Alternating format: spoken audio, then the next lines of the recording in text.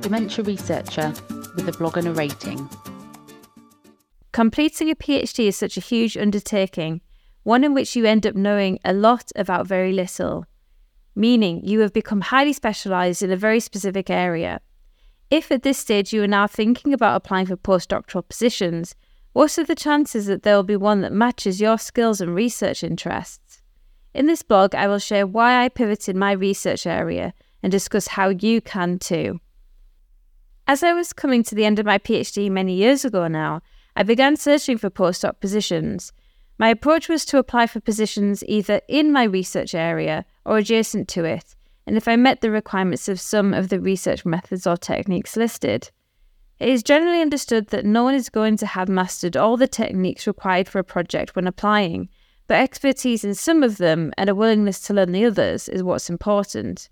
So my first pivot came when moving from my PhD to my first postdoc position, where I brought skills which the project required in animal behaviour and cognition, processing rodent brain tissue and immunohistochemistry. I also had a home office licence, which was required to carry out the animal research. The research area of my postdoc project was slightly aligned to what I had done during my PhD, but it was still a pivot from researching the fundamental processes of memory to now using a mouse model of Alzheimer's disease to understand what happens to these processes in the context of a disease, which significantly and progressively impairs memory. On reflection, this truly was the best project I could have done straight out of my PhD, as it allowed me to enhance the skills I had already developed, but also build new ones whilst I was beginning to explore what my specific research interests were.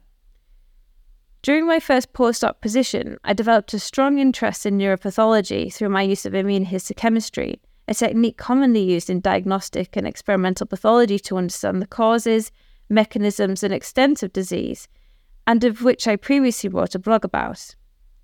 It was this interest in neuropathology and also neuroinflammation that led to my next research area pivot into stroke and vascular dementia for my second postdoc position.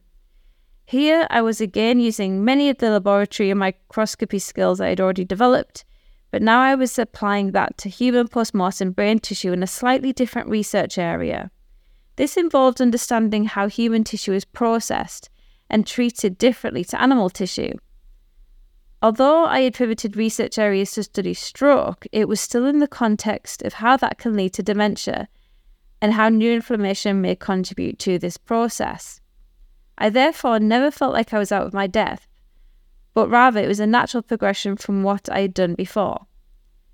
My final pivot came in my third postdoc position, where I was again largely using the same skills, which by now I had used extensively for neuropathology research, but now my research area had subtly changed again, this time to traumatic brain injury-related neurodegeneration.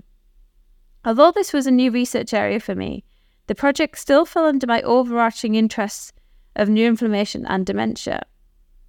Looking at my research track from where I started, in a psychology department largely conducting animal behaviour experiments, to where I am now, in biomedical science mainly carrying out cellular neuropathology studies, it looks like a huge pivot. However, with each pivot, relatively little changed each time. For the most part, I was using skills and techniques I had already had experience of, which were then further developed to suit the requirements of each project.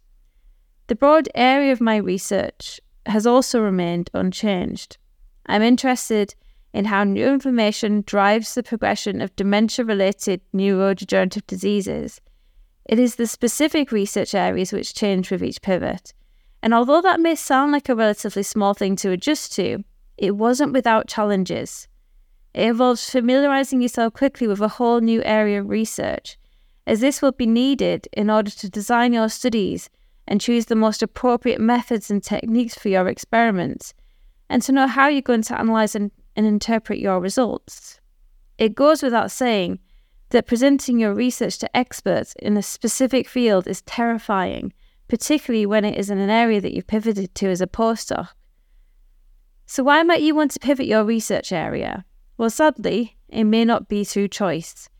I've shared a lot in my previous blogs and on the Dementia Researcher podcast about how I feel about the precarious working situation that ECRs face in academia. Often when contracts are coming to an end, it is necessary to apply for anything which seems remotely suitable for you. This was pretty much the situation I found myself in each time my postdoc contract ended. However, it is possible to try and use this to your advantage by expanding your range of skills or knowledge and through developing a network of researchers which can ultimately help advance your career. Many who decide to pursue a career in academia will find themselves having to pivot their research area to some degree. If you find yourself in this position and are not sure which research jobs to apply for, it might be helpful to uncouple your technical skills from your research area. That way, if applying for a position slightly outside of your research area, but one that requires your technical skills, your skills should be the focus of your application.